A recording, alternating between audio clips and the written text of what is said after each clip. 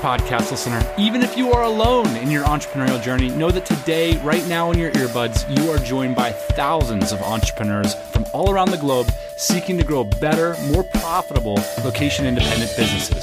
If you'd like to learn more about what we do and download our entire back catalog, check out tropicalmba.com.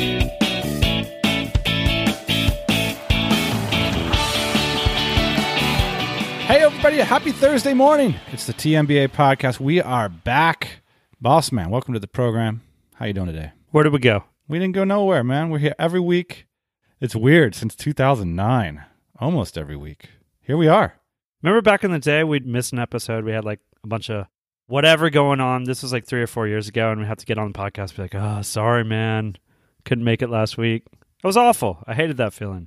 Today, we are going to talk about who are these internet business entrepreneurs, some observations that we picked up at our recent event, hanging out with 100 entrepreneurs in your hometown, Austin, Texas. We're going to talk about what the scene's like, what's changing, and what we've noticed and what opportunities exist for listeners of this show. First, I want to start with a couple news items, Ian.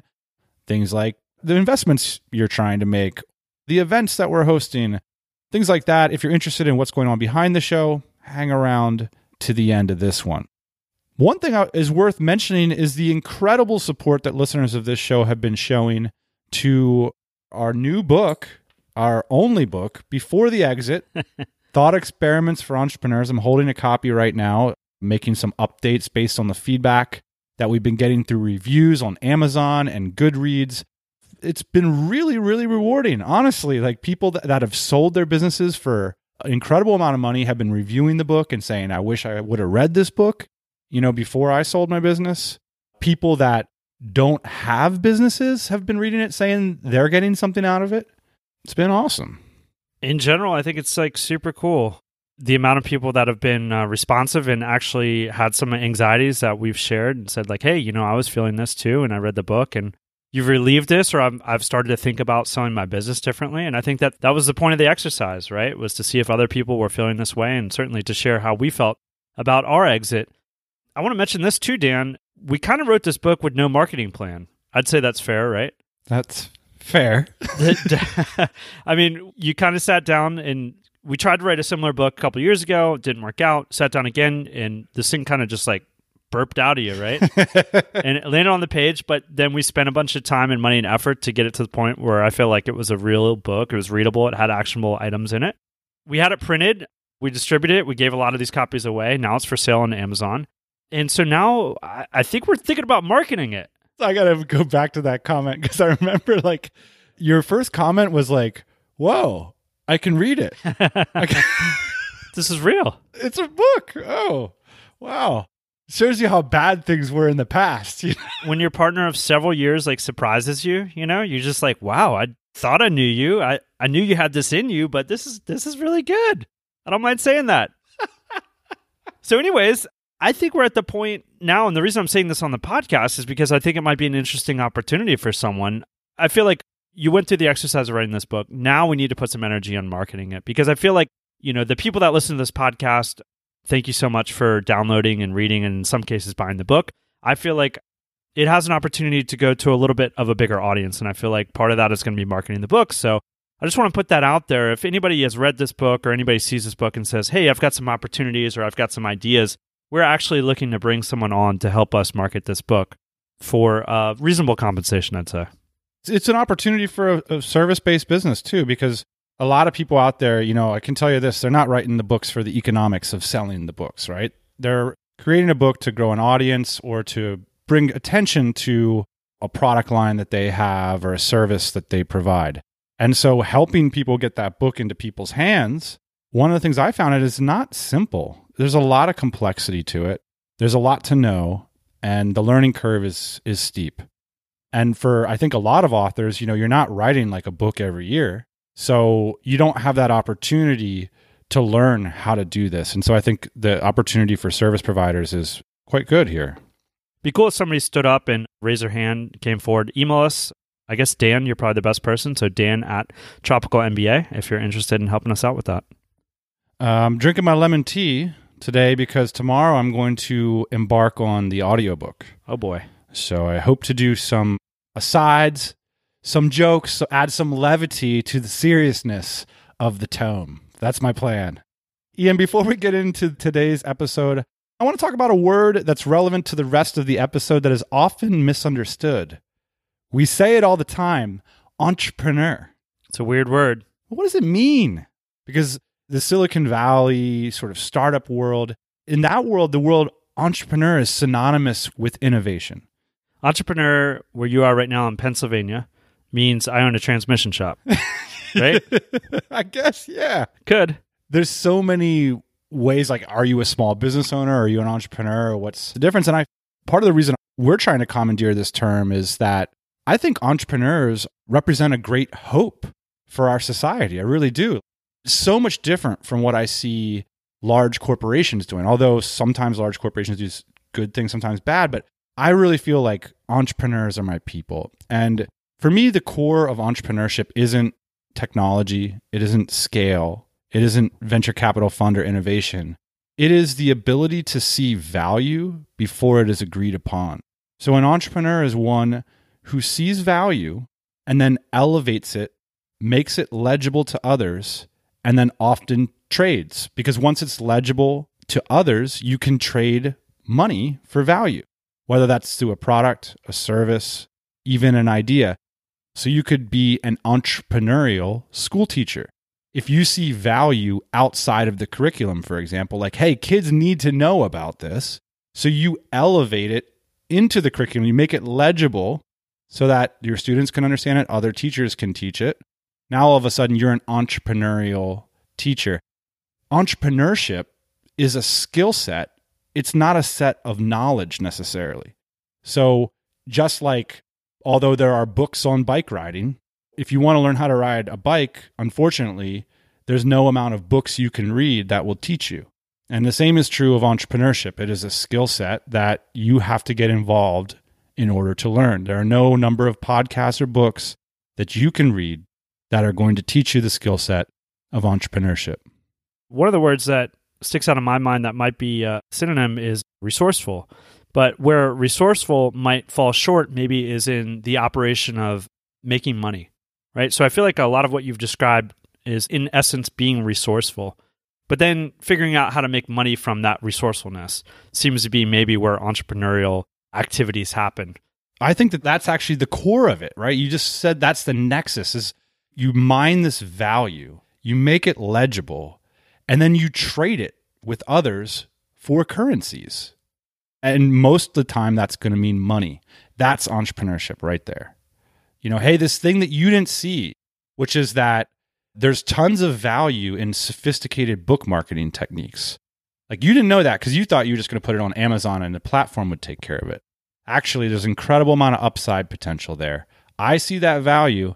Now I'm going to make it legible to you through good communication and marketing habits, and I'm going to make sure that I charge you for it. That is entrepreneurship right there. Interesting. And that to me is why there's so much hope in it, because everybody can win in that interaction. Like, people aren't losing, you know, people aren't getting taken advantage of or exploited. In so many of the entrepreneurial interactions that we get to witness in this community and by listeners of this podcast, it's people and communities and families engaging in win-win relationships, which is not always been the case, is not the case in the business world. Sure. You know, there's that famous story of Paul Graham. He describes how you can create value out of thin air, which is you can polish up an old Chevrolet. This old Chevrolet that was worth $1,000 is now worth $1,500 because you spent a day polishing it. That's why it gets me so excited to go to these events like DC Austin, because I'm not hearing about people exploiting people, taking advantage of people, finding margins in shady places. I'm hearing win-win, we got together, we both walked away better. That's the promise of entrepreneurship for me. That's why I'm in the game, man. Ian, just some quick housekeeping, because we're going to mention DC Austin a few times in this podcast. That's the event that we recently hosted in Austin, Texas. 100 entrepreneurs, listeners of this show, came out to share their ideas with their peers. We're going to be doing this event annually. And some of the reasons for that decision will be brought up in this episode, but just wanted to do that housekeeping before we move on. DC Austin was a great event for me, Dan. And one of the first things that I noticed at this event, and I think it's easy to notice things that you've been through yourself, so I might have a little bias here, but I'll call it like the 10-year career. I'm seeing more and more people, and this certainly happened to us with our last exit, doing what I call a marathon, 7 to 10 years, creating wealth that's sustainable, creating wealth that you can invest in other opportunities. So starting a business, exiting a business, or starting a business and continuing to run a business, finding management to do that for you. Either way, people have created this situation, which I'll call the 10-year career, which they have become very financially stable from. And I think there's a difference. The 10-year career that the entrepreneur creates and then the 10-year career that someone in a job creates. When I look at some of my peers in jobs that have been working for 10 years, I've seen a lot of them plateau. I've seen a lot of them get out of school, they get into the job, they ask for multiple raises, and then now they've found themselves at the top of their positions. Generally speaking, they will go into a situation where they're in management, so a lot of times they're not actually practicing their craft anymore. But either way, their income has plateaued, and kind of their position in the organization a lot of times has found itself in some kind of plateau or homeostasis. Often there can be a regression as well, because for a variety of reasons, people can find themselves unwilling to do what it would take to get to that next level, which can often mean a much bigger commitment in terms of time for not the big payoff necessarily in terms of money. Right. And these entrepreneurs that have done it, they're in a different position, right? Because now they have extreme leverage, they have extreme mobility, they have maybe in some cases extreme money, and they're either ready to figure out what their next 10-year career is, pivot, or they're ready to ride out into the sunset. Either way, I think I've found a lot of people to be in a very fortunate position from working freaking hard for 10 years with their nose to the grindstone. This reminds me of the 1,000-day principle, which is the thing we kick around all the time. Look, if you want to become an entrepreneur and replace your professional salary with the business that you own, it's probably going to take you 3 years of full-time effort. Well, here's where the 10-year career came from. People started asking me, it's the same question I used to ask, hey, how long is it going to take for me to get set, right? And the right answer is probably something like, I don't know, it's different for anybody, it's high risk, who knows, nobody knows the future. And I would always be like, come on, please tell me something, like give me some kind of insight. Well, here's my answer now. Going forward, I'm just going to say 10 years. That's the answer. 10 years. Boom.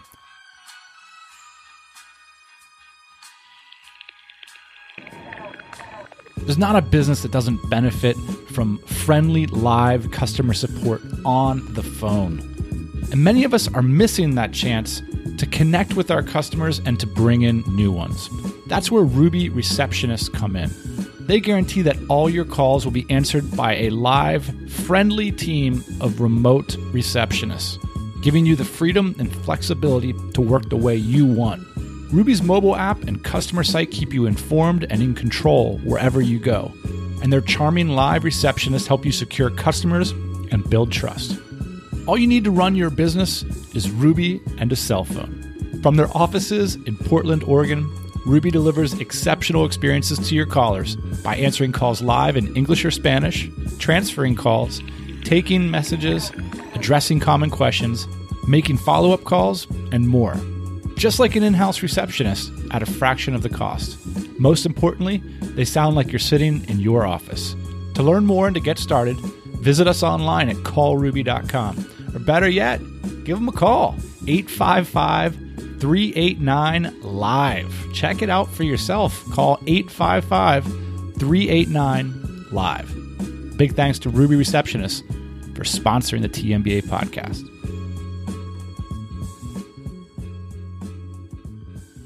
Ian, the second thing we noticed is an increasing tension and ambivalence over platform vulnerability, especially Amazon.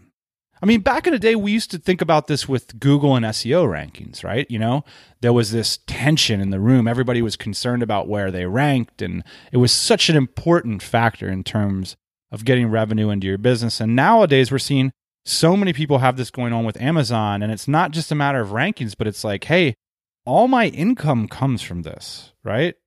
I've never met more anxious people. This is the most anxious group of people I've ever met. But in fact, hitching yourself to a platform can be dangerous. One of our speakers mentioned on stage, I think, that his career had been destroyed like 7 times by Google, just by these like simple algorithm changes. So I think you have every reason in the world to think that you're vulnerable and to be concerned about your income. Now, that being said, that platform works out really well for a lot of people. Right. And it's often the first play in a parlay, right? You get momentum, you get cash flow, you get knowledge, and you make the next move. So I think sitting around and of course we're caricaturing, just simply being anxious about it, if that's the mindset, then you're probably playing the wrong game, right? Because the vulnerability is also the source of your success. Exactly. So I think my takeaway from this was try not to be so anxious, try to diversify if you're anxious, or go all in and just say, look, you know what? This might blow up in 2 years or 3 years or 4 years. I'm going to try and make as much money as I possibly can. I'm going to try and ride this wave as far as I possibly can. But I'm also going to know that there's a good chance that my 10-year career might just be in this and I might have to pivot to something else. Well, and look, the key lesson of the book, one of my favorite books of all time, Anti-Fragile, is that sometimes things blow up and sometimes they blow down. And blowing up's a good thing if you're in business, right? You want it to do that. Look, we both know people that their careers have been explosive specifically because they fearlessly went after opportunities like this, and they knew that even though it's uncertain, other opportunities will arise if things blow down, so to speak. One of the things I noticed at DC Austin is that Seth Godin's vision for the business world is going mainstream. Now, what do you mean by that? He's got a lot of visions. He believed that this idea of permission marketing, of the requirement that your business be remarkable, have truly engaged customers, was not something simply for internet marketers, but that was going to be pervasive throughout the business world. And one of the things I noticed is we're seeing like a greater diversity of styles of business come into this community and a greater diversity of people and professional backgrounds. So it's not rare now to see people that have long-standing professional careers that thought, you know what? You know what's better than this long-standing professional career? What's going on over there? These entrepreneurs, they're doing interesting things, and now I want to jump on. And you're seeing people with traditional styles of businesses to say, I've got a brick and mortar, but now I need remarkability. I need clicks. I need marketing and remarkability on top of this business. So you know what's going on over there? These entrepreneurs, I'm not going to go to the Better Business Bureau meetup or whatever. I'm going to go to the Dynamite Circle meetup. There's a lot of interesting things. So we're seeing a bit more diversity in the terms of the people that are coming and the businesses that are represented. I met a ton of people this time that have real businesses that are doing real things in the physical world that are looking to the internet to augment that success, not just build their business on the success of what can happen on the internet. And I love seeing that because I'm a physical guy, and I've always kind of believed in that power of in-person and that sustainability. And so it's cool to see that. Ian, one observation that you didn't need to look too hard to make is that everybody is having this conversation in our community about how to sustainably grow a team. And in our community, that looks like either an office, a hybrid model, or a distributed team. Increasingly so, distributed team. The reality is giving yourself a geographical limitation to the people that can come onto your team, that's becoming less and less realistic for companies that demand top-level talent, which I think is most of the people that listen to this show, right? It may be different if you run a retail location and you're looking to hire people to stock the shelves or to run the registers. Then you might not need the most remarkable people with specific skill sets. I love this conversation. I love this idea, obviously, because we started a new company based on it. It's called dynamitejobs.co, and it's trying to figure out where you can hire professionals that don't necessarily live where you live. People that get it. One of our speakers, Nathan Barry, gave a talk about team.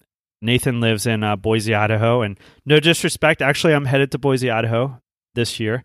But I think it would be very hard to accomplish what Nathan's accomplished with his team in terms of their talent and their abilities. I think it would be very hard to find those people that he has on his team in his geographic location. But the thing is, there's headaches everywhere you go, right? Because it's not like distributed teams are now this great, amazing thing. No. I mean, that's why this conversation is so cool and I think so relevant, and it's going to continue to be a conversation for so long, is because, okay, now we don't have all these people hanging around the office together, sharing ideas when they come to them. How are we going to get these people all to work together and to perform as a team when they don't know each other, when they're in different locations, when they have different ideas about the world, maybe when they have extremely different visions, and et cetera, et cetera. How are we going to get all these people to work together? And so Nathan's talk, I thought, which was fun, which was experiments on how to make this all work. And I think that this conversation is going to be super important and actually super relevant for the next 10, 20, 30 years. I truly believe, and again, that's the reason why we started DynamiteJobs.co, that this is the future, that there are going to be teams, of course, that are centralized. But I think, Dan, what we're going to see in the future is some kind of hybrid model here. Right. I mean, think about this. Like, at one point in time, there was no organizational structure that we now know as 9 to 5. At some point, like, somebody was like, it's interesting, like 9 to 5, that seems to work. That would work for us. Is everybody cool with 9 to 5? Everybody's good? Okay, let's do it.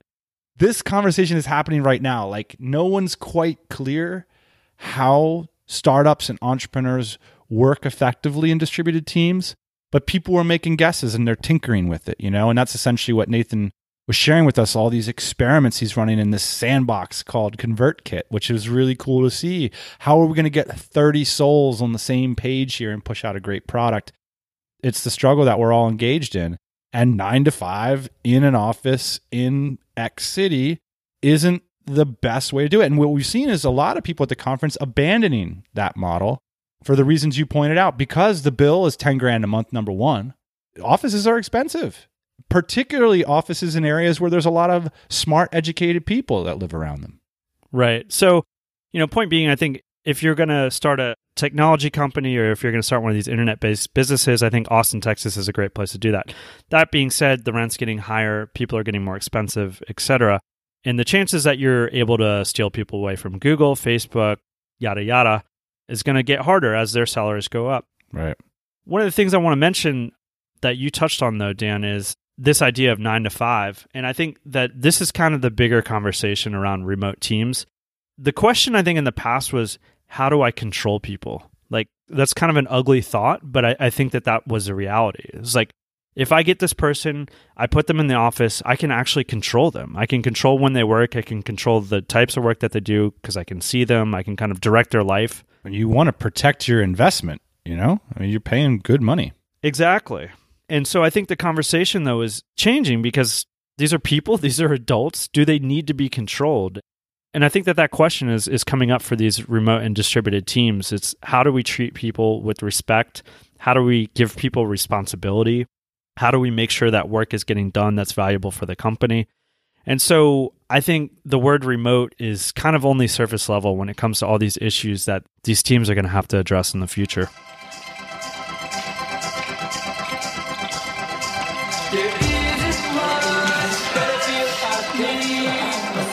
All right, Ian, we have 3 more observations. The first one, I don't want you to talk yourself up, so I'll do this one. Austin, Texas is worth talking about. It's an incredibly dynamic, changing city. I read that 150 people are moving there a day in 2018, and a lot of those people are in the technology space. Austin is a place that I have been visiting now for 10 years, and it has changed more than any American city that I've seen.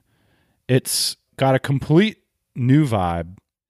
And for those of you that aren't familiar with Austin or America, I can describe that the 2 technology centers in America have always been Silicon Valley in California and New York City in New York. So the opposite sides of a very large country. Now, folks who grew up in the middle of the country and wanted to do something not in their hometown don't have a ton of options, but one of the best has traditionally been Austin. Well, the interesting thing when you look at San Francisco and New York is that geographically they're a bit limited, and so Austin's not like that. It's sort of, if you look around Austin, it's just hills, lots of land, man. Texas, takes 3 days to drive across. There's no shortage of space. Technology firms are increasingly moving to Austin, Texas to take advantage of the incredible talent pool that has assembled there. It's always had a good culture. It's always had a good reach for outsiders coming in. And they've just sort of turned up the volume on all this. And I think for people interested in entrepreneurship, this is the city to go. You're going to overhear what people are working on. You're going to be able to walk up to them and ask them. Austin people are ridiculously friendly, ridiculously over the top, engaging with strangers. You can turn to anybody and start up a conversation. In fact, I have this tradition now when I fly to Austin is that I talk to the person next to me on the plane, which is something normally, as you know, Ian, I would avoid. But the spirit of Austin compels me to talk to the person next to me because the first 3 times I flew there, I'm getting chatted up. First thing, I think they're selling me something. And then I push through and just find out, no, they're a really interesting, quirky person that moved to Austin because this is a community that they feel they vibe with. Can I talk about my city now? You can. I went to San Diego not too long ago because that's where we used to live, actually, together. I love San Diego. It's amazing. But it's not, I don't have the same love for it that I have for Austin. You know, part of the reason why I like Asia and maybe part of the reason why you like Austin is because it's changing so fast. And when you go, like if I was to go back to Saigon, I haven't been for 2 or 3 years, it's kind of the same situation. Like, whoa, where did that building come from? Holy cow, I can't believe I've never seen that before. And when I went back to San Diego, I knew what was going on. I mean, it was instantly recognizable. They were playing the same Sublime song in the bar that I'd heard there 5 years ago. Right. You know, there's just not a lot of movers and shakers. When you come to Austin, it's very apparent that there's a lot of movers and shakers. The guy that's driving your Uber, the lady that's driving your pedicab, you know, whoever they are, they're into something very interesting. And I think that that's why we're so attracted to it, Dan, is because there's so much moving and shaking going on here. Now, that being said, there's a couple things and a couple downsides I'd say to the city. One is that the infrastructure is awful. The city doesn't seem to be making any strides towards making it, number one, more affordable, and number two, more accessible by bike and walking. You know, they've put in a couple bike lanes here and there. But one of the things that we were discussing, Dan, and I'd love to get with Chuck from Strong Towns, who's actually been on this podcast before, is in Austin, why don't they shut down every other street and make it bike and walkable? Because you just don't need that many cars. I mean, it seems like the city's going to have to come to some kind of conclusion like that for it to be sustainable, because I can just see it turning into a disaster. I mean, already I'm finding myself not wanting to drive downtown at certain times, and there being some massive limitations in terms of traffic. You know, that being said too, Dan, I'm finding that it is becoming more expensive, and I'm hearing rumblings of people moving to other places like Asheville and Nashville and some of these places down south, like Greenville you were talking about. You just got back from there. So I think it will be interesting to watch Austin grow. I think it will be interesting to see what it becomes, because I do think that there's some massive limitations to what's going on here. Austin's been well known about. You mentioned cities like Charlotte, like Greenville, like Asheville, that are Charleston. A lot of the Southeast is really quite dynamic as well. And there's a lot growing going on there. Whereas if you wanted to get a foothold in a new economy, maybe you'd choose there, where Austin is, you know, if you want to join a great team, if you want to meet some great friends, if you want no end to the amount of sort of people doing interesting things to bump into, Austin's a great place for that right now. Totally. All right, Ian, 2 more observations before we go. The first is it has to do with taxes, and it has to do with recent legislation in the American government that made it less feasible to create offshore businesses.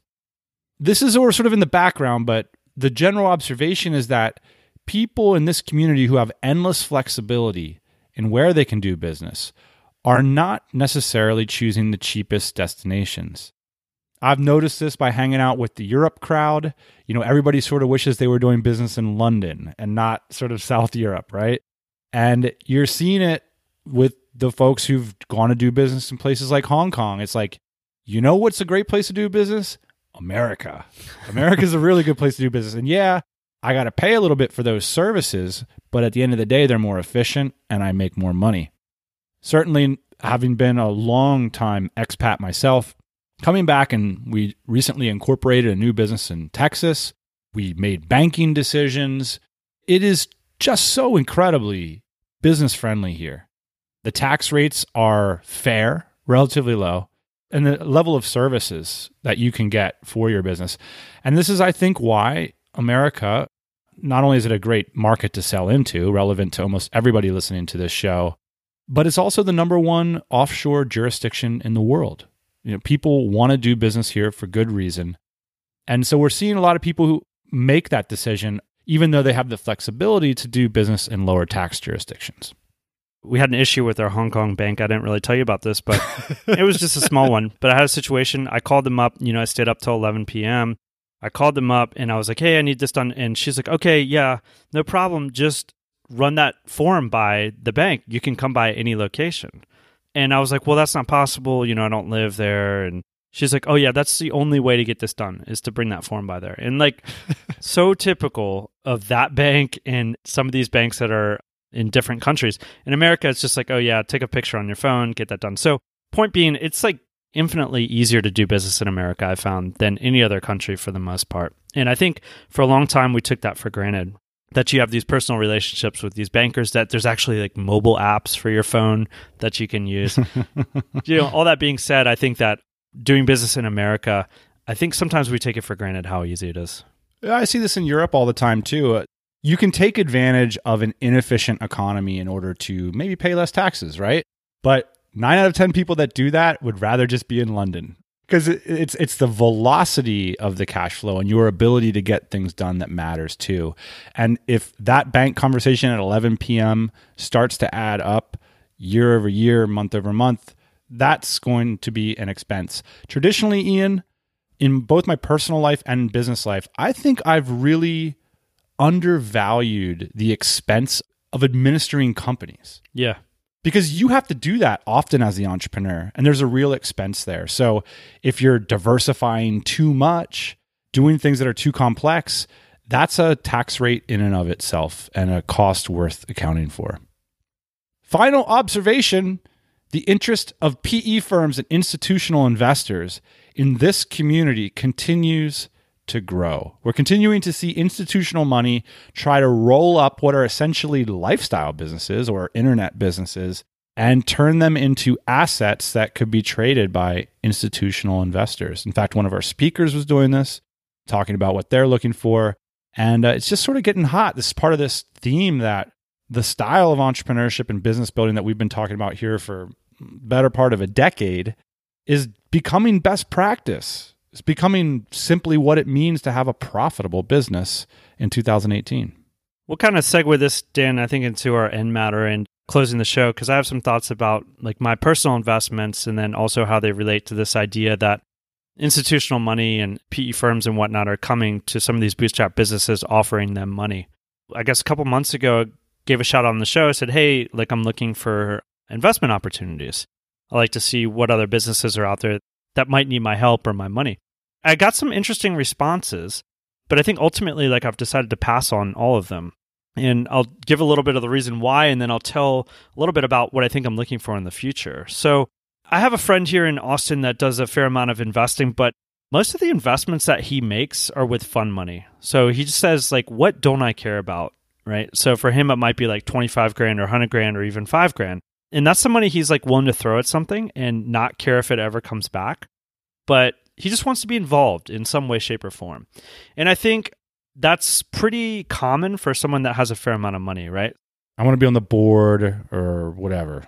Exactly. I just want to be involved in that. And I think I realized that that's not me.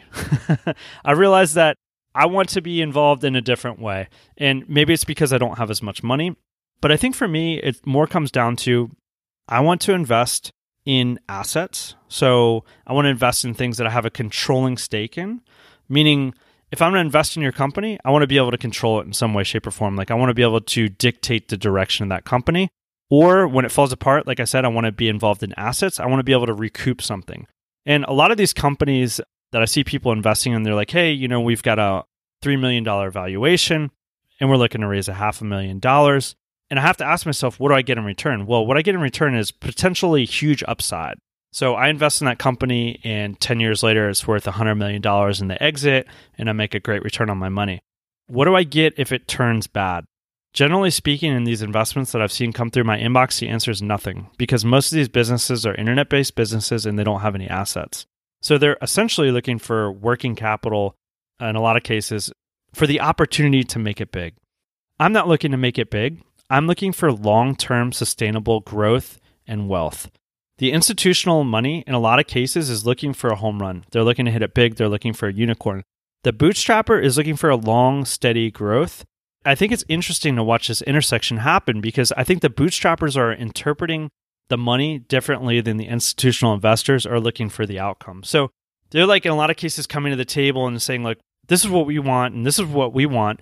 And they're not kind of speaking the same language because their outcomes are ultimately different. You know, one of the reasons that a bootstrapper that's savvy might have a hard time turning down the opportunity to go get money is that right now it's flowing and it's cheap.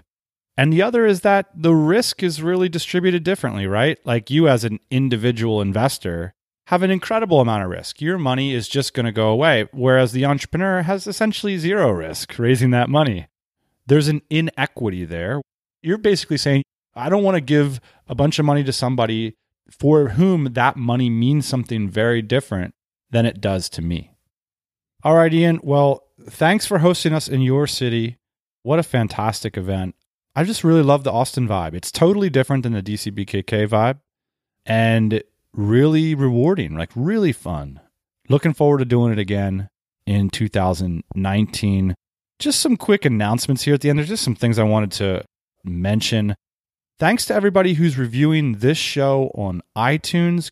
The 5-star reviews continue to roll in despite the fact that we no longer do our rap and reviews segment. But I know you're still an enormous hip-hop fan, Boss Man. You haven't completely gone over to the shoegazing, indie, soul-searching junk. You still have a hard edge sometimes. So maybe we should bring back rap and reviews coming forward. We appreciate those 5-star reviews. They help spread the word about the TMBA pod.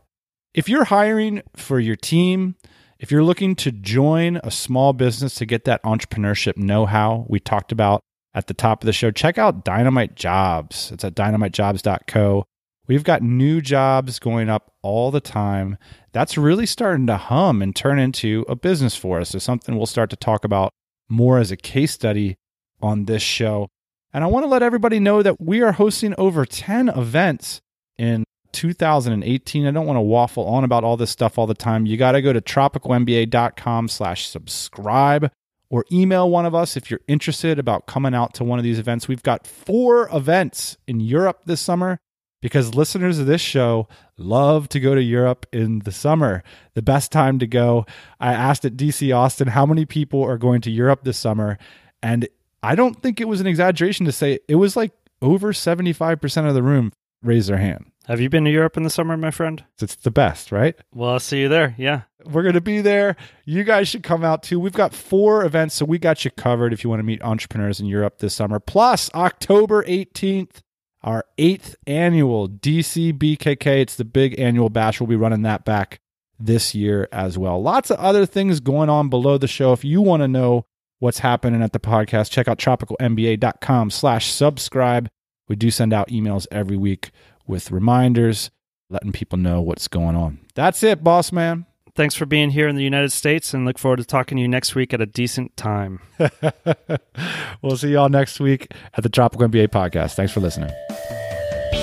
Hey, thanks for listening to the Tropical MBA podcast. You can go to tropicalmba.com, get access to hundreds of back episodes and all kinds of other goodies. Load up your iPod. That is the cheapest way to fly business class on your next international flight. We will see you next Thursday morning, 8 a.m. Eastern Standard Time.